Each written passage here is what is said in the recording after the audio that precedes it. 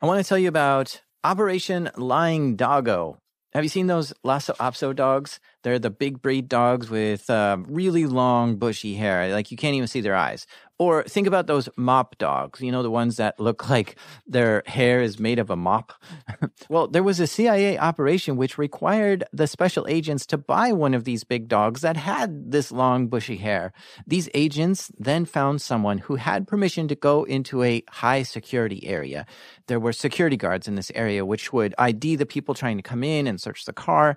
The CIA wanted to get into there, but they couldn't. Security was just too tight. But they came up with a plan to try to get this big-haired dog through the gate. And so they convinced some people who had access into the secure compound to let the dog ride in the back of the car every time they went in and out of the gate. The security guard would stop the car and check their IDs and see their clearances and also look at the dog in the back. But when everything looked fine, they would let them go in. The dog got into the high security area. Phase 1 of the operation is a success. But now we're on to phase 2, which is to make the dog a regular visitor. They continued to put the dog in the back of the car and go in there over and over, driving through the security checkpoint, having the security guard look to see the dog in the back, and letting them through. Sometimes the dog was up walking around in the back of the car. Sometimes it was laying down sleeping. And this worked. Phase 2 is now complete. On to phase 3. Once this routine was established, the CIA officers went to a wig maker to create a fake version of this dog, sort of a disguise that was big enough that a CIA officer could put the costume on and hide inside. And so the wig maker made the disguise. And when it was time for the CIA officer to sneak into the high security compound, the officer put the dog disguise on and laid down in the back of the car, which looked just like how the real dog looked when it was sleeping in the back. The security guards were so used to seeing a big fluffy dog in the back that they didn't pay any attention to it and let the car right in. This is the length that the CIA goes through to sneak people into high security areas. That was Operation Lying Doggo. And the CIA has conducted lots of secret plans to gather foreign intelligence like this. This is called espionage, and at times it can be really intense. In this episode, I interview an ex-CIA officer to hear some stories about how he gathered foreign intelligence from people. These are true stories from the dark side of the internet. I'm Jack Rhysider. This is Darknet Diaries.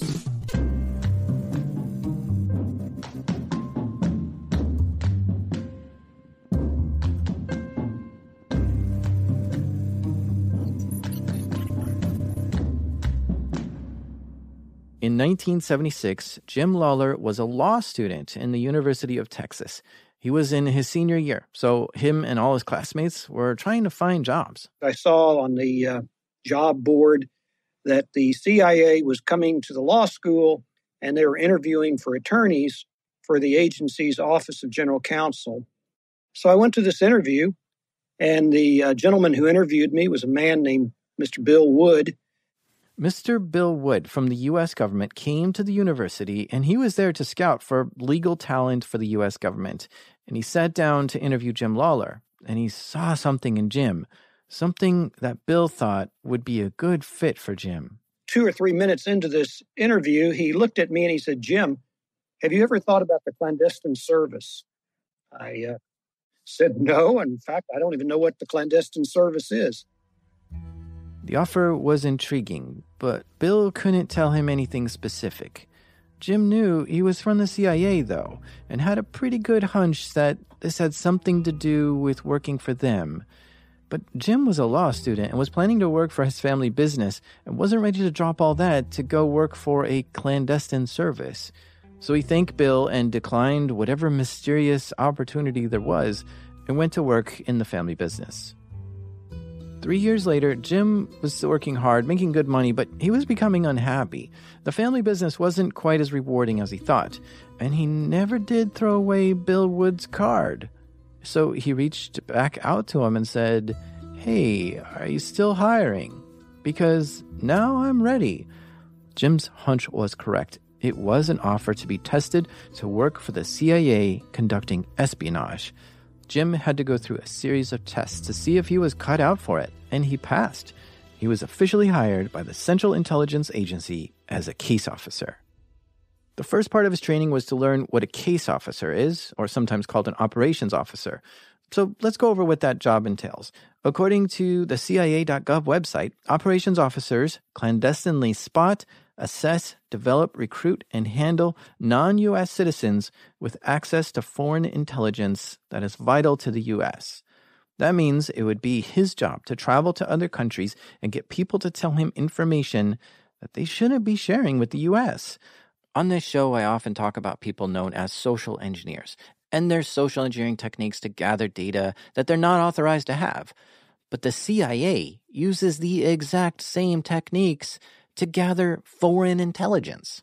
The operations start with identifying the kind of information they want to gather. This might be military plans, trade deals, negotiations with other countries, or something that would be of interest to the national security of the U.S. Then they have to figure out who might know or have access to this kind of information. Then they have to find a person who is susceptible to being persuaded to give the information up. They expected me to manipulate, to exploit, to subvert, to convince people to commit treason. Jeez, that's intense. Getting people to commit treason sounds illegal. Absolutely. Illegal against foreign laws, yes. That's what makes it fun. No, we're breaking other people's laws. We're not breaking U.S. laws, but it's called espionage. That is typically against the law in most countries. Okay, so there are some high stakes that come with this job. If you're caught trying to recruit someone, it could be some serious jail time for you. Or worse, you might be tortured or killed. But to Jim, this was exciting, and he was eager to learn how to do it effectively without getting caught. One of the parts of the CIA officer's job is to identify the perfect person to recruit. This is often known as a source, since they're the source of information. Today, you can easily look on LinkedIn to see who works for a certain department or office that you want to target. Then just go down the line to find which person might be the most persuadable. But when Jim was in the CIA, LinkedIn wasn't around. So Jim had to learn some techniques for how to find people's names, their job titles, and as much information as he could gather from them to try to find their weakness. Did you use any of that spy gear, secret pen microphones and cameras and stuff? Did you get into that much? Oh, occasionally. But that stuff, it's just toys. To me, that was never interesting. The interesting thing is the human interaction. That's what's the variable. That's the thing that's so fascinating to me. Jim was drawn to the direct face-to-face persuasion and manipulation of people, which is really important to the CIA. To get insiders to flip and help the CIA was always an important job. And this is called collecting human intelligence. Sure, some CIA operations are setting up long-range antennas and microphones to snoop on things, but Jim's specialty was exploiting people. And during his time at the CIA, he learned that people will always be exploitable. After all, we're only human, and humans make mistakes. And there are flaws that exist in all of us, which are like unpatched vulnerabilities. That's a good way to put it, an unpatched vulnerability. So they make something called a targeting package. It identifies the information they're after and the person who can potentially give up that information. Now, here is where Jim comes in to develop a relationship with the target person. He'll need to fly into that country and somehow find that person and get close to them. The targeting package has everything you need to know in order to initiate contact, establish rapport, and build trust. What Jim likes to do is find the main source of stress in someone's life, because people who are under stress are more recruitable. You do not recruit happy people. You recruit people who are under stress. And everybody's under stress unless you're dead. Everybody's under stress. And my talent was I was able to, over time, detect exactly what the stress was. So I used to be a rock climber. Are you a rock climber, Jack? I have done some rock climbing, yeah. Okay, when you are studying the rock, what are you looking for? I'm planning, right, left hand into the cracks. You're looking for the crack system, right? And if you're a long way away from the rock, you can't see that crack system. But if you get up close and you study it, you can find out what the crack system is. And people are the same way. They have these emotional cracks and needs and stresses, just like the rock. And so if I study a person long enough, I can figure out what the crack system is. And sometimes it takes me a short time. Other times it takes me a really long time. One time it took me 11 years. There's an acronym the CIA uses called MICE, M-I-C-E, and it outlines the different ways you can persuade someone. M stands for money. I stands for ideology, because some people detest the country's political system that they're in, so they believe in the American system. So that's an ideological recruitment. C stands for coercion. We don't typically use coercion, but certainly the Russians and the Chinese will coerce people, blackmail them, frequently extort them to become a source. And then the final, and actually most important letter in MICE is E, which stands for ego, because people do a lot of things for ego. In fact, never did I ever encounter anybody who did it purely for money. The money stands for something. And yeah, I like to have money in the relationship because it focuses them. But it rarely was ever strictly a quid pro quo, strictly a financial thing. On Jim's first assignment, he was sent to a foreign country and was given a whole new identity. He was told he now works for the U.S. Embassy in that country. I was operating under official cover. I was under State Department cover. The embassy job was his pretext. He needed a reason to be there. His real mission was to identify, assess, develop, recruit, and handle non-U.S. citizens with access to foreign intelligence that his government determined was important to its foreign policy. So I had to do both an official job as a State Department officer in an embassy, but I also had my clandestine job as a CIA case officer, and I would do that either after hours or when I had a free moment, I would go and do that. So during the day, he would study his targeting package and learn about his target and the information he's after. But then at night is when he tried to develop relationships with the target. His official cover also provided him with diplomatic protection, which was really important if he got caught, because this was a way for him to avoid any serious punishment. Well, if you have diplomatic protection like I did, what we call a black passport, the worst that can happen is you're arrested, you're taken downtown, and you demand to see a consular officer, somebody from the embassy, and then within a day or two, you'd be declared persona non grata, which means you have to leave the country along with your family.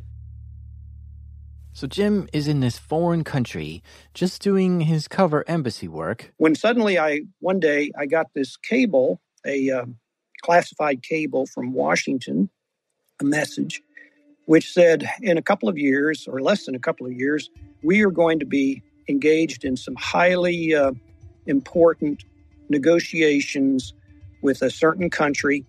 And these negotiations we need to have sources to tell us exactly what their positions are. Okay, sounds like Jim's being assigned his first mission as a CIA case officer. This operation is asking Jim to find a source who would be able to supply intelligence that would help with upcoming negotiations that this foreign nation is engaged in with the U.S. It's a big deal.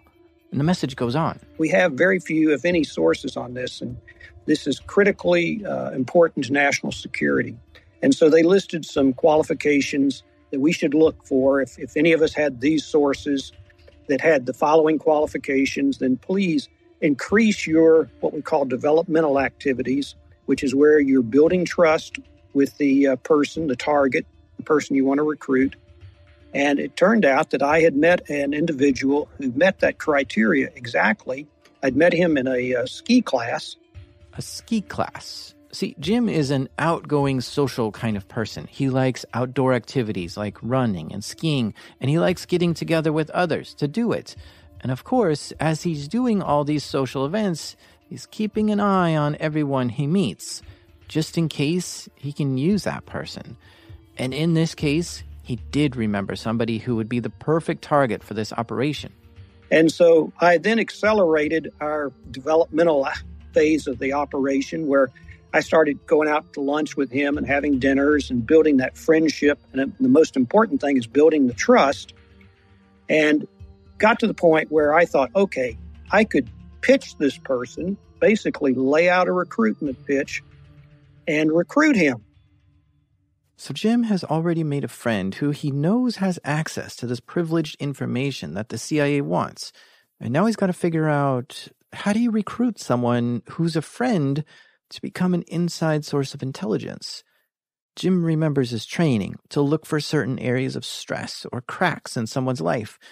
Jim couldn't find any areas of stress in this guy's life. He had a good job, a nice wife, a kid, his health, and he was happy all around. On top of that, he knew this guy was loyal. What do you offer someone like that to get them to betray their country? Jim's only idea was, because they were such close friends, he might be able to convince him to share information based on the strength of their friendship. But this is not an effective recruitment strategy. It's risky, and it doesn't work well. That's typically not going to happen. But Washington was so desperate for sources, they agreed to this. And so I went into this meeting with him, and I laid my cards on the table, said, we've got, our governments are about to go into these negotiations. I will pay you so much a month if you will provide me privileged insights into this, share these with me. That's a big ask. This guy worked for a foreign embassy. He knew Jim worked in the U.S. embassy. And now Jim is offering him cash money for secrets going on in that foreign embassy? This must have been a heart-dropping moment for both of them. To just casually come out and ask your friend to betray his own country? Espionage is illegal. It's risky for both sides. Up until this point, Jim had not done anything wrong. But now suddenly the wind has changed in the room, and it got much hotter. Because Jim is hyper-aware that what he's asking is breaking the law. Absolutely. Yeah, typically, and this is not unusual, Jack, the person that I'm about to recruit, the person that I'm going to pitch, sometimes is already giving me classified information. We're just not rubbing their nose in it. But then at some point, I may want to make it abundantly clear. And they know it's wrong. These were some intense moments for Jim as he waits for the guy to say something in response. He started thinking about some fallback strategies and things to say if it didn't go his way.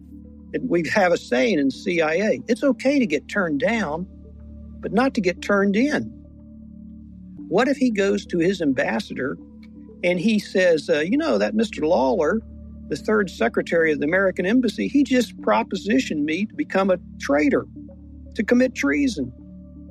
This is why being a CIA operative is such a delicate job. If he's too heavy-handed, it screws up the operation. If he's too nervous, that could screw things up too. At some point, you have to make a recruitment pitch, and if you miscalculated your source by the smallest margin, you could easily get turned in, which would be an absolute mess for you and your government. It could ruin the negotiations, or the source could agree, but then feed you false information. And that's when he looked at me and he said, Jim, he said, look, you and I are friends, but what you're proposing, that's morally wrong. Now, I've pitched 50 or 60 people in my career, Jack, and I can tell you, he's the only guy who ever posed a moral objection to a recruitment pitch. Most of the time, they object based on one thing and one thing only, and that's fear. So I went away from that dinner feeling pretty low. Here, I got turned down, and I'm thinking, uh-oh, what's going to happen next? When is the next shoe going to drop? And after about 2 or 3 days, I finally thought, I better call him and take his temperature and see if he's mad at me or not. He didn't act mad at the time, but I thought, gee, this could be bad. So I called him up. And much to my relief, he didn't hang up in my ear. And I said to him, I had a really good time last week at that dinner. I was wondering if this Friday you might be free again. We could do it again. Well, I was greatly relieved when he said, Jim, I was thinking the same thing. That would be good. So I thought, okay, I don't think he made a complaint about me to his ambassador. So I'm just going to go to this next dinner and make sure we're still buddies. So we went. I showed up. He showed up. He seemed in a good mood.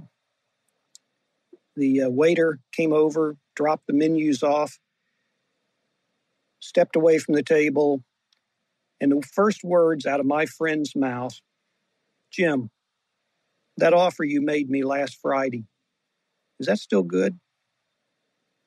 I said, "Yeah, it is. We're friends. That's why I offered it to you."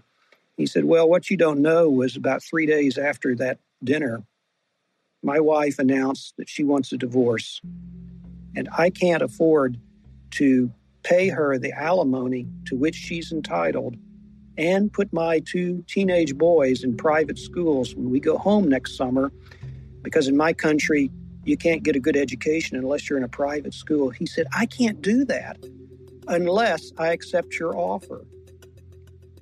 And I know it's morally wrong." Well, I started to say something about it's never morally wrong for 2 friends to help each other. But he kind of put his hand up and he said, "Jim," he said, "it's morally wrong, but I'm going to do it." And one of the things you learn in law school is if the judge rules in your favor, shut up and get out of court. Don't argue with him.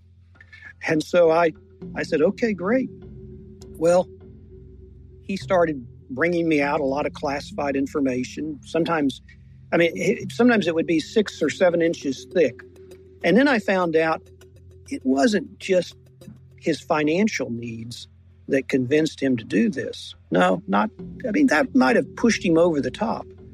But that wasn't it, really. What it was this guy absolutely detested his ambassador. And as he would hand me the intelligence that he was giving me, he said, "Jim, when I hand you this," he says, what I'm going to try and tell you right now is I absolutely hate my ambassador. He claims credit for everything that I do and everything that everybody else in the embassy does. And this worthless son of a gun, he goes around this country saying what a great guy he is when the whole time he's stealing credit. He says, "As I hand you this intelligence, it's like I'm kicking that son of a bitch in the face." And I said, "Hey, we're buddies. Go get me some more of this and let's kick that son of a bitch again." He did. But so it was, what I'm trying to tell you, Jack, is revenge is a big, big motivator in espionage.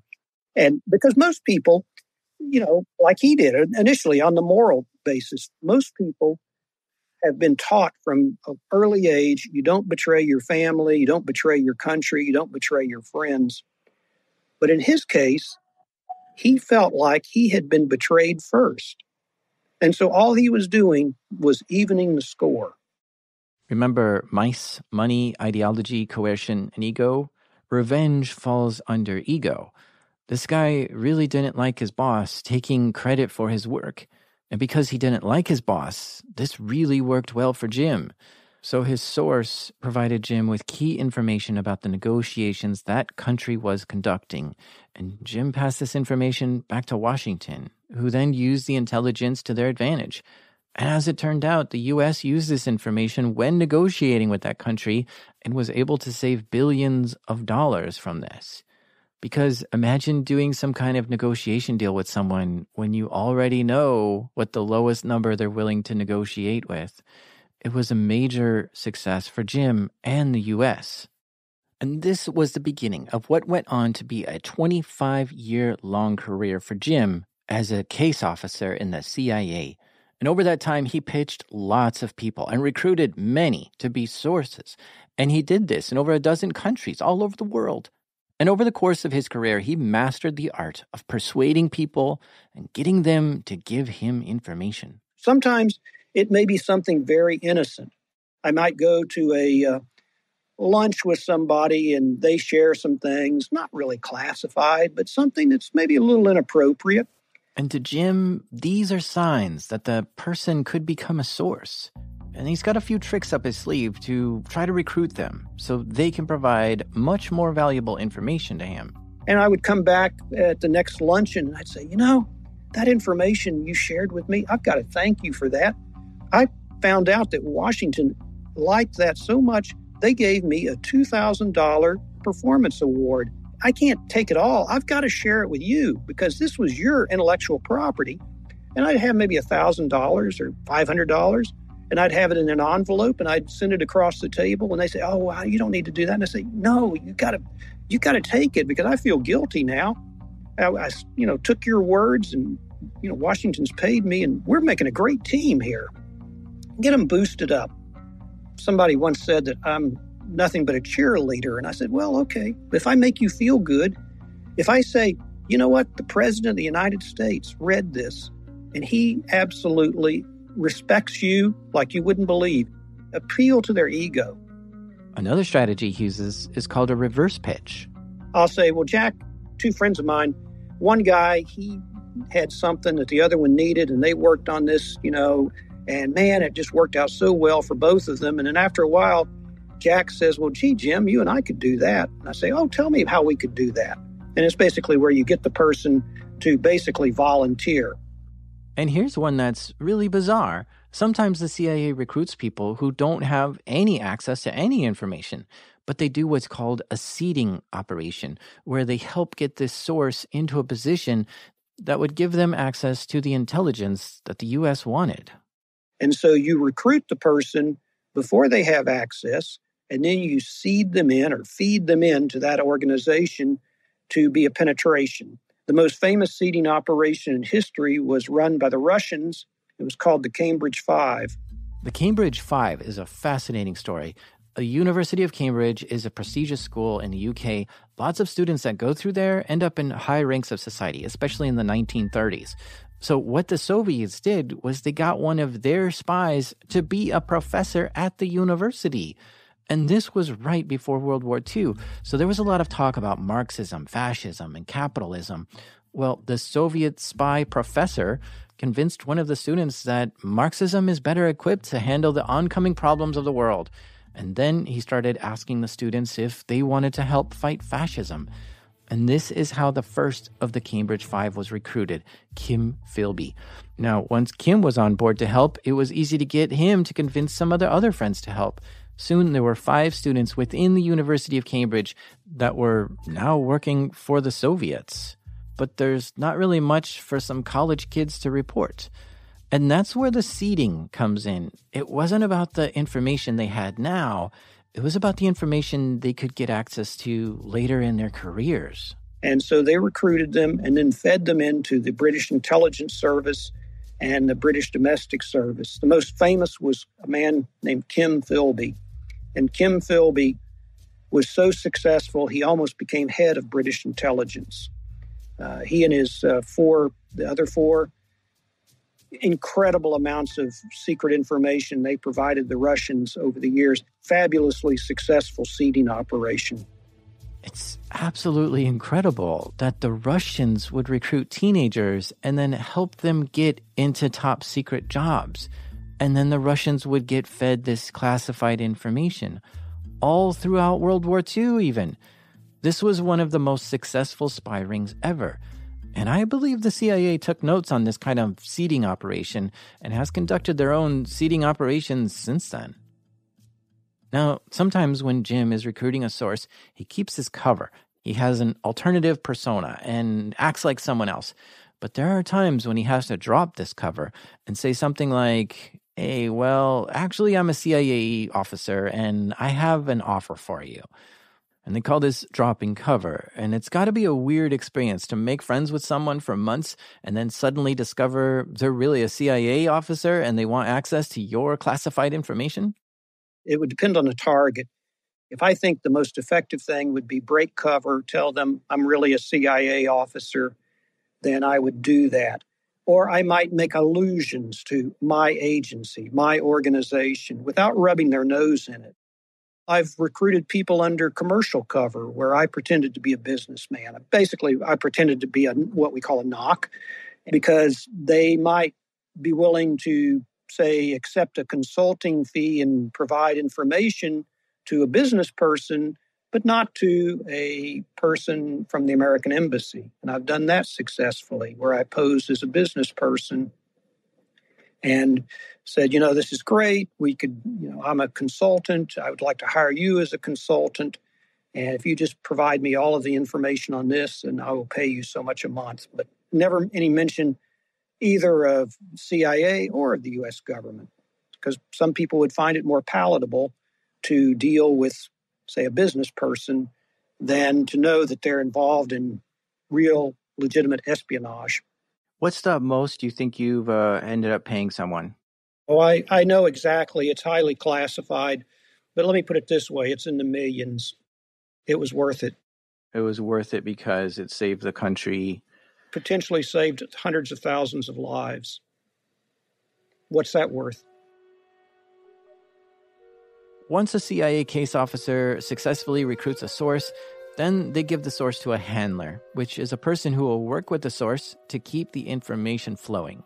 I was also a handler because once you recruit a source, then you are expected to handle the source, meet that source clandestinely, get the information that he or she are privy to, and then you report that information in classified channels back to Washington, where it's sorted out and combined with the intelligence from other case officers, or perhaps all source intelligence from the signals intelligence that the NSA captures through phone conversations or through computer penetrations. And but I would be a handler. I would set up a time to meet my sources clandestinely, and I would find out exactly what kind of information, how much information they had stolen, and then I would report that information back to Washington. How are you getting data from these people, information from your recruits, from your sources? I mean, sometimes they would actually physically hand me documents, classified documents. How do you do that secretly? That's what I'm wondering. Well, they'd meet me at a safe site, maybe at a safe house or at a car pickup or a brush pass where they hand me things. They might also just observe stuff. We have a verbal debriefing. I would ask them things, take notes. Again, meet maybe in a hotel room or a safe house or someplace out of sight. You might equip them with what we call a covert communication device where they can electronically provide you with the information you need, using nowadays some type of encrypted system. And these days, they might download stuff to a thumb drive and provide it to me either physically or do a dead drop where they hide the thumb drive or whatever it is somewhere at a prearranged spot. They make a mark on a wall that I observe. Then I go by and I service the dead drop. I recover the thumb drive. So there's a bunch of ways you can do it. Yeah. It's just all out of my purview, right? So the mark on the wall, I walk by that wall, I don't notice the mark, but you walk by it, you do. Right. And so that means that you or somebody, my source, has put something in a dead drop, which may be miles away, but they've kind of gone by with a piece of chalk or put a piece of tape on a wall. Nobody else even notices, but I notice that my friend, my source, has now concealed a thumb drive or some type of information somewhere that I need to recover. Gosh, there's got to be a whole secret language that you've got to learn, like which way your shoelaces are tied. Are your glasses up on your head or are they down on your nose? Like all these different things I bet mean stuff. Right. If I'm meeting somebody and my source, I've told him, look, if I see you take your glasses off, that means that you think you've been followed, and so I'm not going to meet you, Or if I've got my hat cocked to a certain side, that means just keep walking, don't approach me. On the other hand, if I've got a certain color book or a newspaper in my hand, in my right hand, that means it's okay. Come on, let's go to the nearest cafe or to a hotel somewhere. So you have these secret signals to, say that either you're under observation or no, it's safe and we can meet. What about encryption? Or like, one-time pads and these kind of things? Yeah, those are all used. We would encrypt messages and send it, and then you have something, you decrypt it. For years and years, we and the Russians would use one-time pads, which are basically, like they say, one time you would decrypt a message, get a series of numbers and things, and then you'd have a code book that you would look in. It's very tedious, but virtually impossible to break. We're going to take a quick break here, but you're going to want to come back because we're going to talk about one of the most important CIA operations ever. In another one of Jim's assignments, he was handling a source, but that source retired. He was still providing good intel, though. Very friendly guy, much beloved by most of the people in his foreign ministry. And he started giving me some excellent information coming from a young woman who had decided to spend the summer with her brother, who was my source's best friend. Okay, so Jim had a good source to get intel on what's going on in that target country, but that source retired and was slowly losing his connections for gathering intel. But now Jim is hearing his old source is getting good intel from a woman. Now, the woman was a secretary at the foreign ministry inside her home country. Jim wasn't in that country, but wanted intel from that country. But for Jim to go into that country to try to recruit sources, well, that's a bit risky. So luck would have it that the woman his source was getting intel from just happened to be traveling to the same country where Jim was. She was just taking a month-long break from work to visit her family. Well, this was quite an opportunity for Jim. If he could convert her while she's on vacation, and then she goes back home to work in the foreign ministry again, it could be a goldmine of intelligence. And my friend, since, he was working for us, he takes her out sightseeing, took her for coffees and dinners and things like that, and developed a good relationship with her. And she really loved our guy. She liked him a lot. As a secretary in a foreign ministry, she wasn't a decision maker at all, but she saw what decisions were being made. So now that he had learned about this secretary working for the foreign ministry, she made a really good target for Jim. Jim gets his source to arrange a meeting with her, but it was important that Jim not uncover his source. He did not want her to know that this guy is feeding information to the CIA. It might spook her. It might make her turn that guy in. For this, Jim decided to come up with a pretext, a cover story for why he needed information from her. So I had to engineer a scenario. Jim comes up with a pretext. He's going to call himself Jack Mitchell and pretend to be a commodities trader. I told him to show up at a certain restaurant at a certain day, and then I would show up a little bit later and pretend that I was waiting for someone. And so he's seated near the door with this young woman, and they're having dinner, and he sees me come in, and he turns to the young lady, and he said, "Oh, look, there's Mr. Jack Mitchell. I just met him at a cocktail party 3 nights ago. I'm going to go over and say hello," which was the polite thing to do. So he did, and I chatted with him, and then after about 5-10 minutes, when my supposed dinner date has never shown up, he turns to her and says, "Why don't we invite Mr. Mitchell to come over and at least sit down and have a drink with us?" I pretended like, "Oh, no, I'm sure my friend will be here any moment." He said, "Well, look, just sit down with us, have a drink until your friend comes." He sits down at the table with his old source and this potentially new source that he's trying to recruit, the secretary. She didn't suspect this was anything other than a chance encounter. But of course it wasn't. And now Jim needs to start making his moves. Introduced myself in my alias, Jack Mitchell, and I said that I was a oil and gas commodities trader. And it turns out her nation is one of those nations in the world that is absolutely blessed with a riches of gas and oil. It's obvious that her nation has access to a lot of information on what the Organization for the Petroleum Exporting Countries, OPEC, is doing, what their quotas would be. And that kind of information could be worth a gold mine to somebody who's an oil and gas commodities trader. Interesting cover, a commodities trader. It works because trade deals in her country do influence the stock market. So he was just making it clear how valuable this kind of information would be to him. You can make or lose a fortune in oil. And if I have insights into what her country's going to do, I'm not making this up. You really could make a fortune in the oil and gas market. So, I'm going to pay her a certain amount to give me advance, heads up which way her government is going on quotas and things like that. Are they cheating on their other OPEC partners? At least that was his plan. But this was the first dinner. He didn't ask for any of this information on the day he met her. No, he's got to finesse it and take it slow to build the relationship. But he starts putting these questions in her head, at least, making it clear what kind of information he would love to get his hands on. What are they going to do? How much oil are they shipping out of their ports?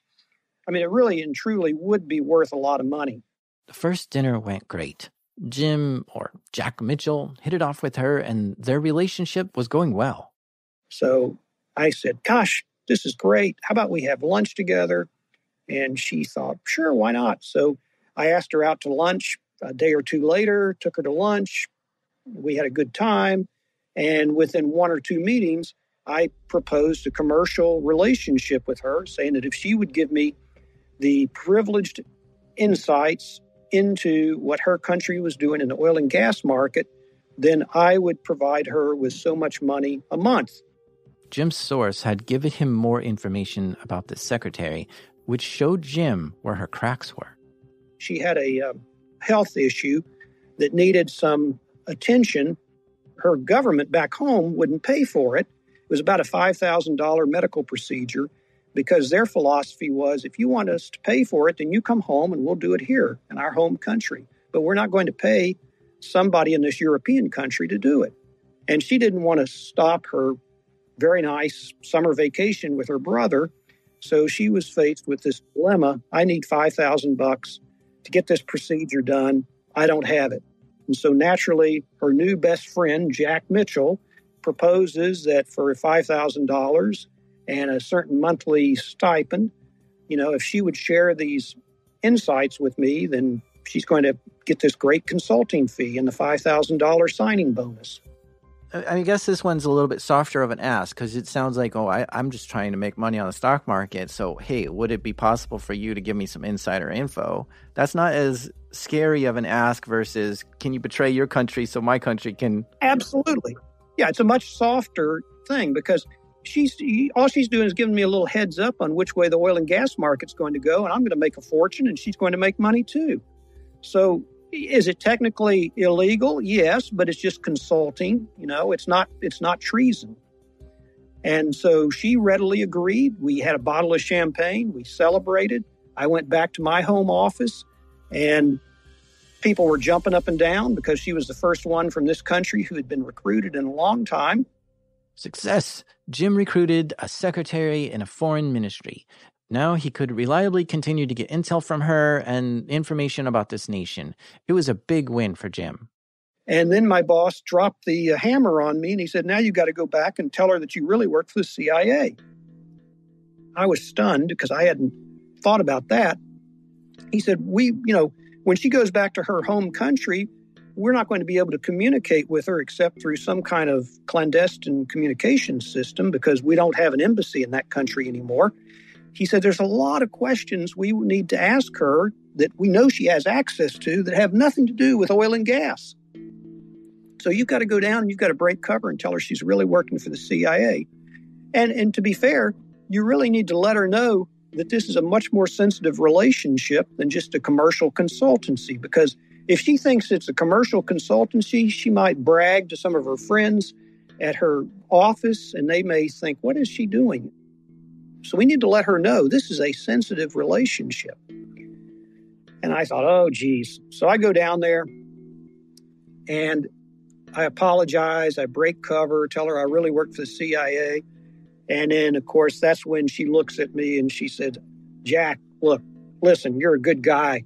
But she said, before, that was just commercial consulting. Yeah, a little bit on the shady side, but it's not espionage. Now you're asking me to be a spy. She said, I can't do this. I'll try and get you your money back, but there's no way I can do this. And of course, I was thinking, lady, you're a smart gal.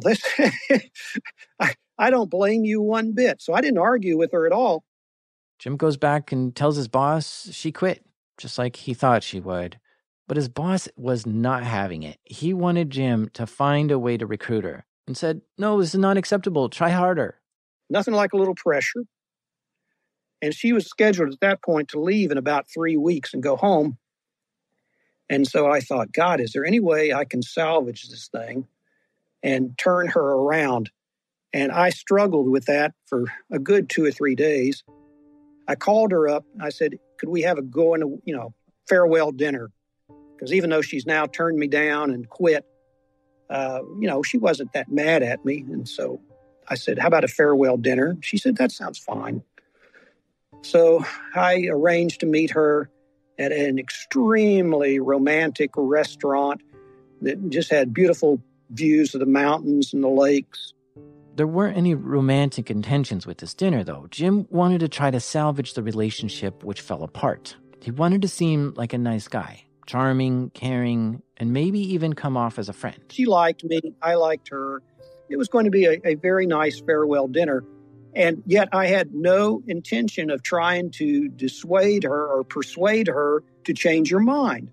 I just had given up on that. But what I had done, when I arrived in the city that she was in, I had bought a little bud vase in a gift shop that I paid the equivalent of maybe $30 or $40 for. It was about 6 inches tall, very delicate, very pretty little bud vase.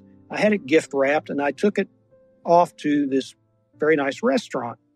And we sat there and chatted for probably a good hour and a half or more, just about our families and lives and things like that.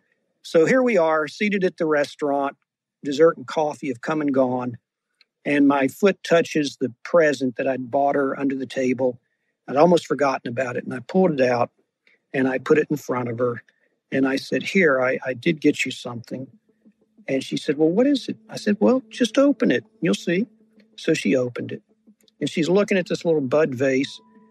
And I said, what I'd like you to do is I'd like you to take that with you when you go home in a couple of weeks. And if you want to, maybe you could even take it to the foreign ministry and put it on your desk. And when you look at it, you'd be able to think about me. And she looked at it, stared at it, didn't say anything. And then I noticed that she was crying. And I thought, oh, what did I say to upset her? And I heard her say something under her breath. And I leaned in and I said, what did you say? And she said, Jack, I can do this. And I said, I know you can do it, but I said, I don't want you doing this unless you really want to do it. Which I didn't want her to do it if she wasn't really in wholeheartedly. And she said, no, Jack, I can do this. And boy, could she do it. We trained her, we sent her in. She worked for us for 5 years. And she identified every deep cover intelligence operative from her nation all over the world. She was a secretary, but she was a secretary to the foreign minister. And so consequently, everything he saw, she saw, and we saw. It's unbelievable that the CIA has these kind of eyes and ears that it's in the secretary of the foreign minister. Well, we did. Of course, most nations with an intelligence branch do the same thing to us. They profile the people who work in U.S. embassies or military bases. They hang out in the bars in Washington, D.C., hoping to rub elbows with some senators or clerks or anyone who might have good intel to report back home. There's a huge network of spies that span the globe. And it makes you wonder, what would it take for someone to get you to flip? Where you're now handing information over to an intelligence officer in another country. Sometimes the bar is just real low. I've seen people who had bad days at work or just don't know better and post stuff to social media exposing some of the company's secrets. But then there are others who might feed information to someone for a few $100s. But not you and me, right? We're good, strong, loyal people who don't accept money from some random person asking for information. Unless maybe you're in a tough situation, you want your kid to attend a nice school, but you can't afford it. Or your mother is dying and you can't afford the doctor bills. Or something else that makes you think, you know what, if I could get $10,000, my life would see a big improvement. And just then, someone from the CIA comes up and offers it to you and wants some classified information from you. Now that becomes a much harder thing to turn down. It just kind of clicked in my head where people ask me, hey, do you think everything is hackable? Every company, every computer?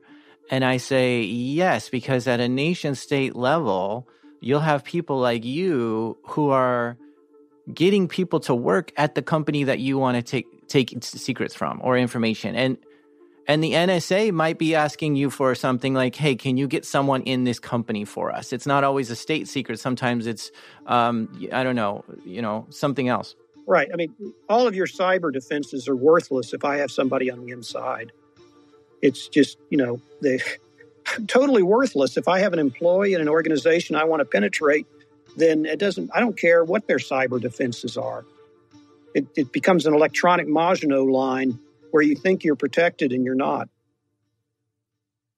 Oh, and by the way, the CIA often works closely with the NSA to conduct certain missions. Sometimes the CIA needs information that the NSA can get, and sometimes the NSA needs help from the CIA. Because the NSA collects signals intelligence and the CIA collects human intelligence, and when you combine these two together, it really becomes an unstoppable force. And I guess that just makes me wonder, is there any kind of strategy to keep the CIA from getting people to leak information? Let me reinforce that. There is no way. There's ways maybe to detect it over time. There's ways to filter out some people. The best thing to do with your employees is to build trust, make them feel like they're part of a team. If you do that, if they feel like they've been treated fairly, it makes my job as an operations officer very difficult to penetrate your organization. But if you don't treat them right, you're setting these people up, to betray you. And they'll betray a company much more quickly than they would betray a government. This sounds self-serving, but I am a consultant. I've done talks like this. I have a talk that I call Soul Catcher, where I give about an hour and a half's worth of illustrations of how I recruited sources. And some big companies have hired me to give their employees this type of talk. And the basic message that I try to convey is, if something is too good to be true, it's too good to be true. And I talk about how I took advantage of people, exploited them, recruited them as sources, just to enlighten people to be aware of people like me in their orbit. And, again, I want to stress that if a company treats its employees well, it's much more difficult for me to develop a relationship with them and to recruit them. It's not impossible, but it makes my job a lot more difficult. You don't give people everything they want. You can't. But if people feel like they've been treated fairly and that everybody in the company gets basically the same fair deal, that really makes it hard to penetrate. And be aware of stresses. Be aware of people that are under stress, because that's when they're most vulnerable. I'm not saying that everybody who goes through a divorce is susceptible, but I can tell you this, in a certain short time period, I recruited 3 people going through divorces, and headquarters jokingly referred to me as Dr. Divorce. Because if you're going through a divorce, you are in an absolute psychological and financial tumult. And if somebody like me is in your orbit and can become your best friend, and I detect that you've got something I need, guess what? You become very susceptible to a recruitment approach. I'm looking for the loner who comes out and he's, disaffected. He's maybe shunned by the others. And guess which one we're looking for? It's that guy. We're looking for the one who doesn't feel like they're part of a team. Jim has been an avid runner most of his life, and wherever he gets assigned, he likes to go on a run there. I was stationed in Paris, and every morning I would go on a long run. And one morning I was running, and I passed a German Shepherd. Dog was just lying there. I ran past it. The dog didn't growl or bark or anything. And I got about maybe 10 yards past that dog when suddenly I felt the most horrendous pain in my right leg. And he was biting me with his jaws. And German Shepherds, I think, have the most powerful bite of any dog imaginable. He was able to get free and go to the doctor. The doctors were concerned this dog had rabies, and he went back to the spot to try to find the dog, but he couldn't. Well, it just so happened that the rabies vaccine was invented in France, so he went to the Pasteur Institute to get treated. I went in, met a very, very nice French doctor, and told him what happened. And he said, well, then you've got to get the rabies shots, because he said, if you don't get it, he said, there's only been one survivor of rabies in the entire history of man. But if you get the shots, you'll be fine. In fact, you'll actually be immunized for at least a year. So Jim gets the rabies shot and was fine. But whenever there was someone he didn't like at work, he would sometimes joke that he was going to bite them. And so that's how I earned my nickname, Mad Dog. The deadliest weapon on Earth is the nuclear bomb. And Jim was in the CIA while some of the U.S.'s adversaries were developing their nuclear capabilities. The U.S. did not want some of these countries to have nuclear capabilities. And stopping opponents from gaining this power is a delicate job, and done through diplomacy and espionage. There was a player in the underground nuclear arms scene called Dr. A.Q. Khan. He was a Pakistani nuclear physicist and metallurgical engineer, and he was working for a company that enriched uranium when India, the enemy of his home country, successfully detonated their first atomic bomb. This made A.Q. Khan want to rush to get Pakistan nuclear weapons so they could defend themselves from India. One of the things he did was steal the plans for centrifuges and the enrichment process, which this helped Pakistan develop the bomb. Pakistan tested it by blowing up a mountain with their atomic bomb, and it was a success. But after that, some other countries started contacting A.Q. Khan, who also wanted these weapons. He was selling blueprints for centrifuges and enrichment materials to other countries like Iran and North Korea. This was not good for the U.S. since these were not friendly nations, so the U.S. wanted to stop the underground nuclear weapons trade.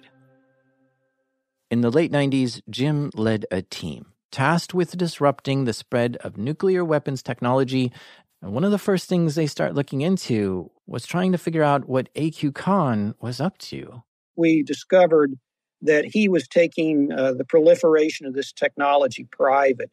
He was offering this to other nations without the Pakistani government's knowledge. I was running an operation where we became privy to this, to the knowledge of this. He learned that A.Q. Khan was preparing to provide Libya with nuclear capabilities. Now, at the time, Libya's leader was Muammar Gaddafi, who the U.S. did not have good relations with. Gaddafi had taken responsibility for a few terrorist attacks, such as Pan Am Flight 103, which had a bomb on board and killed over 200 passengers. The U.S. thought surely if Gaddafi had an atomic bomb, he would use it. So this meant A.Q. Khan would have to be stopped, and it was on Jim to do it. Jim had to come up with a plan, and he would turn to the Russians for inspiration. Back in the Bolshevik Revolution in 1917, Lenin appointed a man named Felix Dzerzhinsky to be the first head of Soviet intelligence. And Dzerzhinsky was not even a Russian. He was a Polish aristocrat. But he was extremely smart, and he was faced with a real existential challenge to the Soviet regime. And that was the fact that the British and the Americans were sending in forces to overthrow the revolution. We were sending in counter-revolutionary forces into the Soviet Union. And so Dzerzhinsky thought, if I want to defeat the counter-revolutionaries, I have to become a counter-revolutionary. So he fanned his assets. The organization was known as the Cheka. He fanned his Cheka assets out all across the Soviet Union, pretending to be counter-revolutionaries, and they so penetrated the real counter-revolutionaries organizations that they were able to systematically roll them up. They even controlled the financing lines. Interesting. So for the Soviets to defeat their enemies, they became their enemies. This looked like a great strategy for Jim to try to infiltrate the underground nuclear arms market. My decision was, if I want to defeat proliferators, I have to become a proliferator. So we created entities that held themselves out to be proliferant. Jim instructed his team to act as underground nuclear arms sellers. And I don't know what exactly. Maybe they were offering centrifuge plans, but they didn't go straight to AQ Khan and tell him, okay, look, we got these plans for sale. No, instead they started working with some of the other people who AQ Khan was selling to.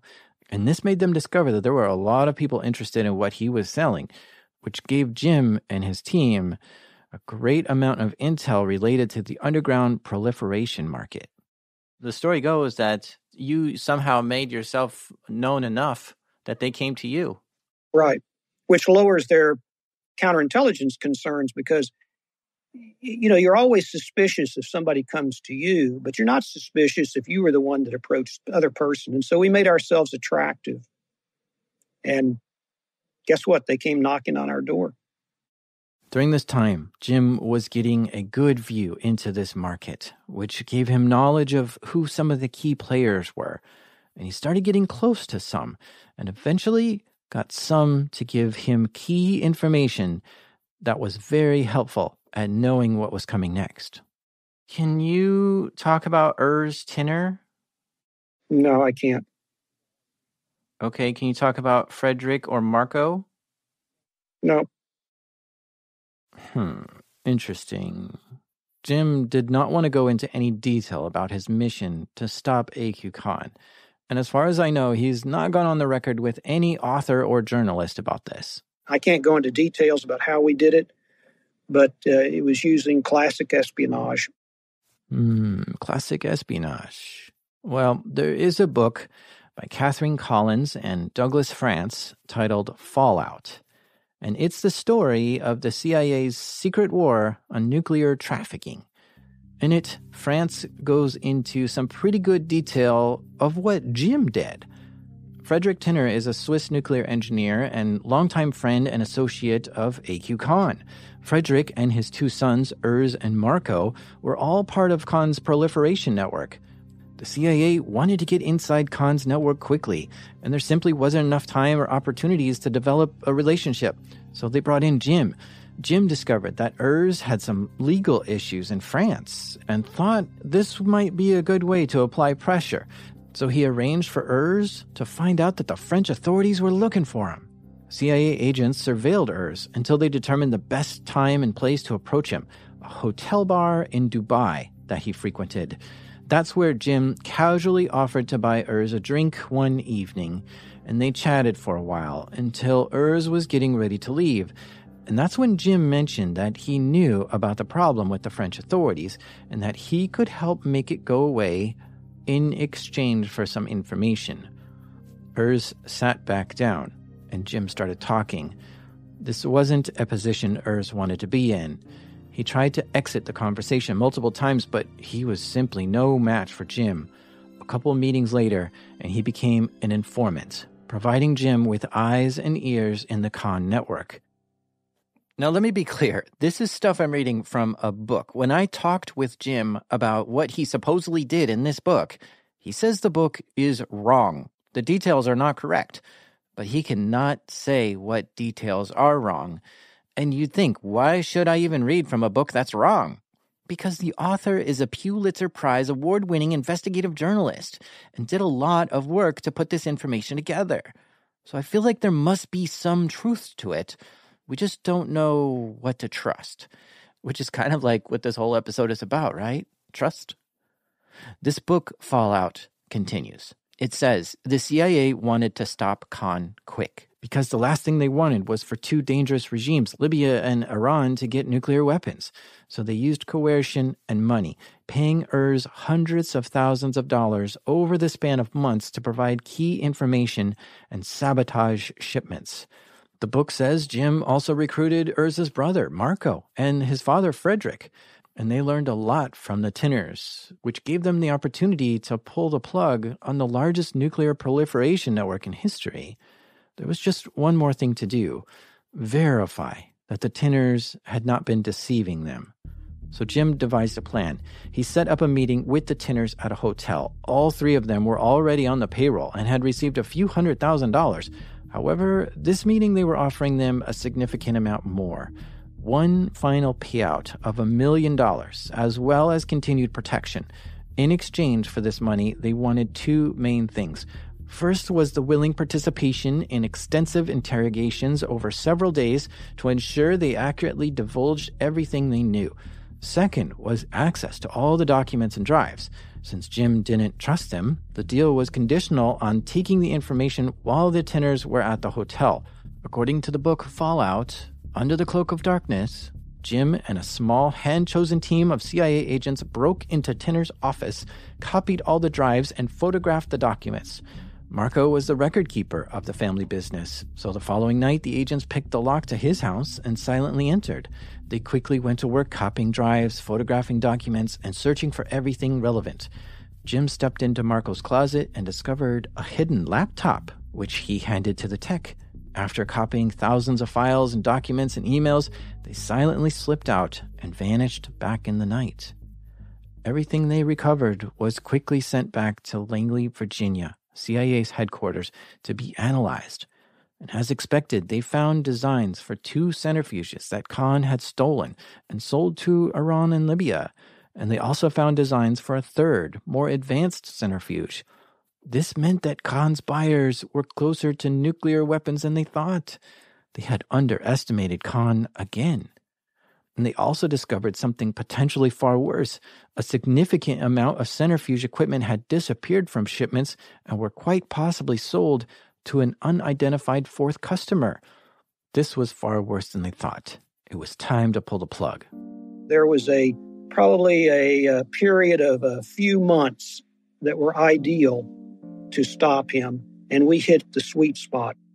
George Tenet talks about it in his memoirs. He was, of course, the director of CIA, and he finally decided that he was going to confront President Musharraf with the fact that Dr. A.Q. Khan was betraying his secrets to the Libyans. And so he met with President Musharraf. He revealed Khan's treachery. And President Musharraf first said he was going to kill Khan, and Director Tenet said, no, we don't want you to do that. And so instead, President Musharraf put Dr. Khan under house arrest, where he remained for the next 5 or 6 years. That led to the disarmament of Libya, Gaddafi turning over their nuclear technology to us, which could have been a nightmare. You probably remember that I believe it was in 2011, when Gaddafi's people rose up and basically killed him. Well, you can imagine if Libya had been a nuclear-armed nation, then how they might have used nuclear weapons on their own people. For infiltrating and disrupting A.Q. Khan's network, Jim and his team received the Trailblazer Medal, which is one of the most distinguished honors the CIA gives out. Oh, and in August of 2021, A.Q. Khan tested positive for COVID-19 and was admitted to a hospital. He died 2 months later and is considered a national icon by the people of Pakistan. When Catherine Collins and Doug France were researching their book Fallout, they met with Jim to ask him some questions. And here, let me read for you the opening section of the book. Quote, early in our research, we finagled a lunch with the CIA case officer known as Mad Dog. He is a man of honor, tenacity, and humor. He wore a baseball cap to the meeting, embroidered with the image of a bulldog and the words Mad Dog on it.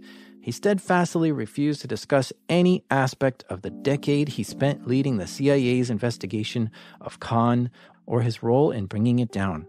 He was scrupulously silent about everything except the weather, running, and how he got his nickname. He brought along a copy of our first book and said, we got some things wrong in it, but he wouldn't say what.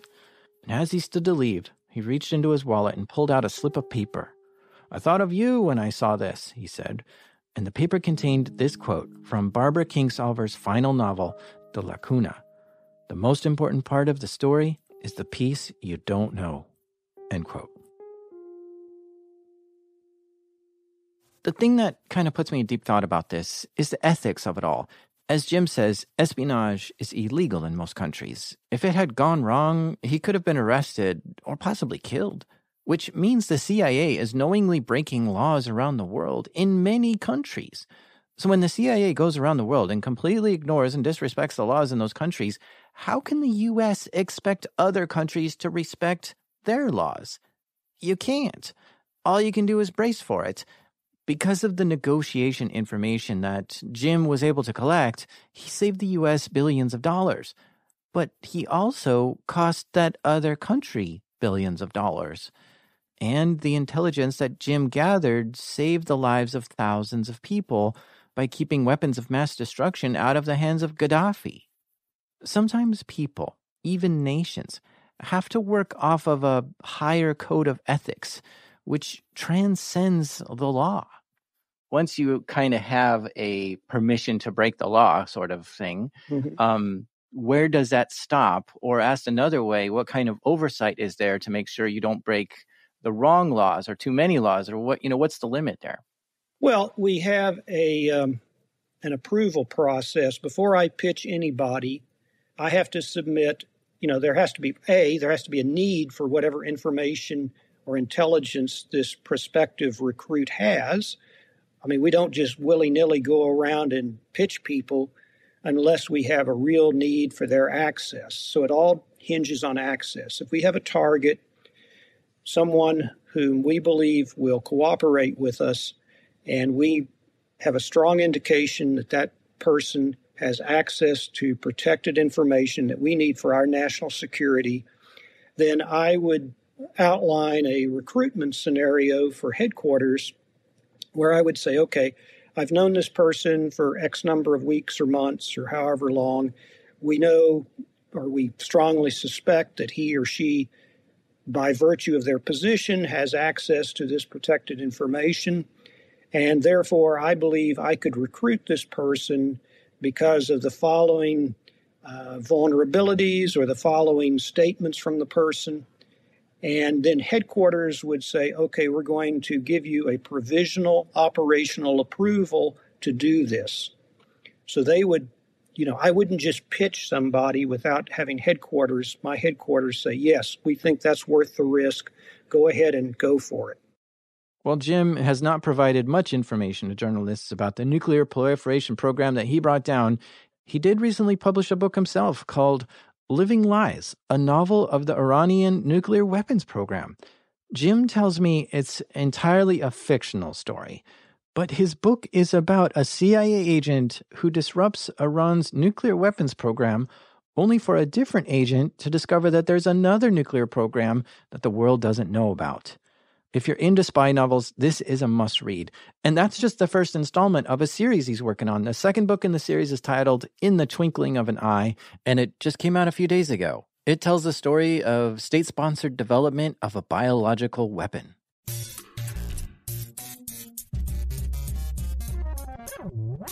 A big thank you to Jim Lawler, a.k.a. Mad Dog, for sharing some fascinating stories with us as a CIA officer. And don't forget to check out Jim's books. I'll have links to them in the show notes. This show is made by me, the sleeping agent, Jack Resider. This episode is produced by the prodigy, Lowell Berlanti. Sound designed by the resonating Andrew Merriweather. Oh, and Andrew just started releasing some of his original music so that you can use it in your storytelling. He calls it the Q Shop, spelled C-U-E. Visit q-shop.com to listen to what he's been making. Editing help this episode by the slippery Damien, and mixing done by Proximity Sound. Our theme music is by the illustrious Breakmaster Cylinder. I had an idea for a movie where a retired CIA agent is searching for his daughter in Paris. Turns out that movie was Taken. This is Darknet Diaries.